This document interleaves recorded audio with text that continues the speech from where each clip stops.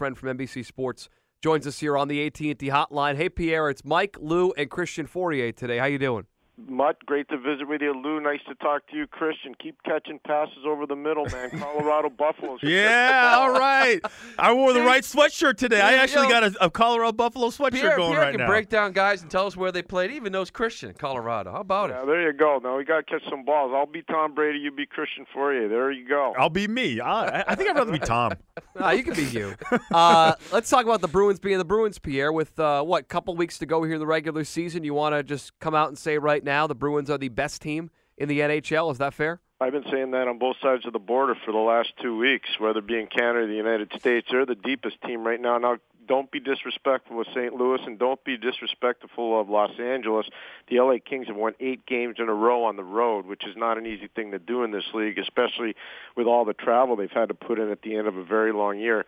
But I look at Boston, 4 lines deep. We've talked about it a lot. Nobody's got more goals scored in the third period than the Boston Bruins. Big reason why 4-line depth. I heard Christian talking about character and the ability to shut people down and their size and their grinding. All true. The other thing is the dominance of the third line. Chris Kelly moves from center to left wing. We talked about it when I was in the studio last week, man.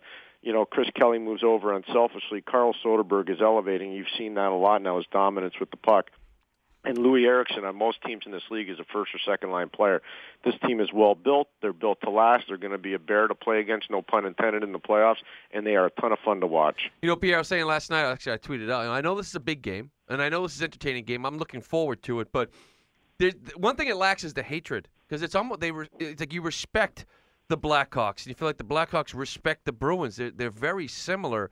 It's just two good teams, unlike maybe what you were close up to against Montreal, where there's a lot more hatred there Monday night. Well, yeah, no, it's built-in rivalry. There's no question. When it was a 6-team league and train travel was prominent, and Chicago and Boston were in the original 6, there was a lot more hatred back in those days. But that being said, I think if they ever played in the Stanley Cup final, and that's a long way away for both teams, I think there'd be more pent-up animosity. We saw a little of that surface last year in the Stanley Cup final, especially with the way Chicago went after Zdeno Chara. People forget that. But in the Stanley Cup final, Chara was not 100%, and a big reason why he wasn't 100%, Chicago's ability to chip, chase, and check on Chara. So the alliteration works with the C's, but that's what they did, and they attacked him, and they broke him down. And if you remember before Game 6, I asked Zdeno Chara, I said, they think they have you hurt. Do they? And his answer to me was one basically word, or 2 words, we'll see. So, yeah. I like it. Well, let's talk about Patrice Bergeron right now. It seems like he's just on fire. 6 goals in the last 5 games, plus 38 for the year, 25 goals for the season. What's he doing different that's allowing him to score so often? Well, I think having Riley Smith and Brad Marchand really helps a lot, Christian. The other thing that's really impressive about him is face-off domination. I haven't seen him have too many bad face-off games. He's had a couple, but not too many. He's one of the best face-off players in the league. So when you have puck domination the way the Bruins get, and his ability to sneak in down low, you saw it on the first goal that Boston scored with him going to the net with his stick on the ice.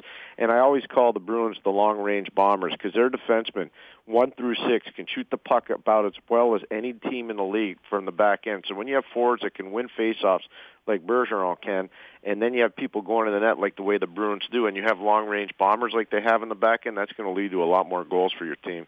Pierre McGuire, NBC Sports, is joining us. You saw this team up close on Monday against Montreal. The biggest thing we talked about coming out of that game, Pierre, was the style Montreal plays. And I was curious, did you think they went out of their way to try to get the Bruins into those penalties? Do you think the Bruins responded to that? And what did you think of the overall officiating in that game on Monday night? I thought for both teams the officiating was questionable. At the beginning, it was very questionable towards the Bruins. In fact, we showed one documented case of Riley Smith taking a high stick from René Bourque that was never called. We showed that right on tape.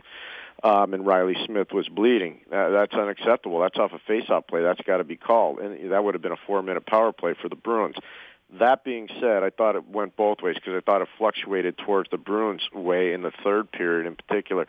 The Canadians definitely had a formula to try to get the Bruins off their game a little bit and try to get them to take penalties. That was pretty apparent. And when they went down 2 men because of the injury to Dale Weiss and the injury to Travis Mullen, that created a little bit more of an opportunity for guys. Brian Johnson played almost 27 minutes in that game. The last time he played that close to that many minutes was when he was in New Jersey moons ago. So there were more guys that were playing that could develop a little bit more of an edge against the Bruins and try to antagonize them a little bit, and I thought the Canadians did that. That being said, I hope you guys agree. That was a very well-played game by two really good teams. Yeah, and I think 5-on-5, I think the Bruins did control the play. And I think coming out of that, a lot of people said, well, it's a regular season game, so I don't mind seeing Johnny Boychuk take P.K. Subban's head and shove it on the ice. Correct. But then you get to the playoff scenario and say, well, they'll have more discipline. I mean, there are times, too, that maybe they get even more frustrated as the series goes on, or do you think that they will control that discipline and just grind down that Montreal team if they were to meet? I think that's the one teaching point you can take out of that game. And Pittsburgh has the same problem, by the way. It's not just Boston-centric. Pittsburgh has this very same problem whenever they play Philadelphia. I can tell you right now, Philadelphia, for whatever reason, knows how to get under the skin of the Pittsburgh Penguins, and they drive them crazy. And Pittsburgh Penguins play out of character and take a lot of penalties. It's the same thing when Montreal plays Boston. For whatever reason, more times than not, they find a way to get under their skin. I think the teaching point that can come out of the game on Monday night, if you're Claude Julien and the staff, you show the tape, you show the retaliation, say we can't do this when we play these guys, and we really have to stick to it. The Bruins are a mature enough team. They have more than enough leadership. They're really well coached that they can overcome that, I believe, in a playoff series. All right, Pierre, so it's almost award season. So there's 3 awards that I'm looking at that I think the Bruins have a legitimate chance of winning. Right. Jack Adams, Vezina, and the President's Trophy. So instead of telling me what you think, who's going to win this, tell me why Tuukka Rask wouldn't win it, why Claude wouldn't win it, and why they wouldn't get the President's Trophy. Those are really good questions. They wouldn't win the President's Trophy because St. Louis finished the season really strong and the Bruins didn't. And remember the injuries on the Bruins back end, while St. Louis is really healthy. The next one, the Jack Adams, going to be problematic only because a lot of people are looking at what Patrick Roy has done in Colorado. A lot of people are looking at what John Cooper's done in Tampa. A lot of people are looking at what Mike Babcock has done in Detroit with all those injuries, just keeping the team in the playoff hunt. So I think that would probably be why Claude wouldn't win the Coach of the Year, just because of some of the jobs being done by coaches that probably have perceived lesser teams anyways. And what was the third trophy?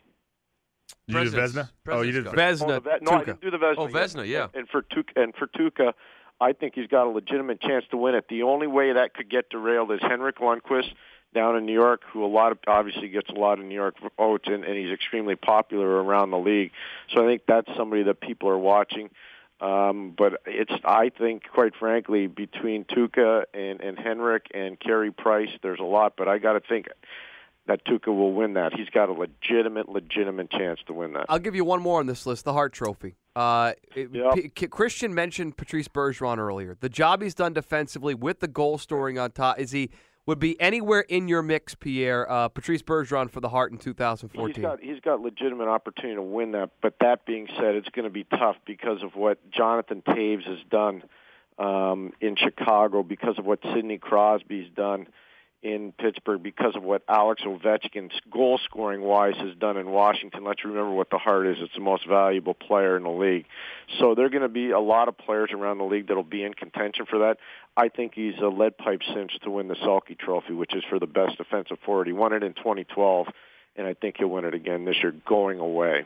Pierre, help me out. What's going on up in Pittsburgh? They've lost 3 straight, and there's a report, I believe, out of Pittsburgh where it was some of the veterans, I don't know who they've talked to, but feel that the guys that have won in the past Stanley Cups feel that this is a team that can't do that. What is going on? You hear anything like that? Oh, yeah, I talk to their people all the time, and I'll be doing a few of their games before the end of the season. First of all, let's be fair to them. Everybody's talking about the injury situation in Detroit. They've been decimated by injury, whether it be at different times of the year. Pascal Dupuis gone for the year. Paul Martin, who's missed good portions of the year. Christopher Letang, who had a stroke. They just lost Evgeny Malkin for 2 to 3 weeks. Joe Vitale's been out.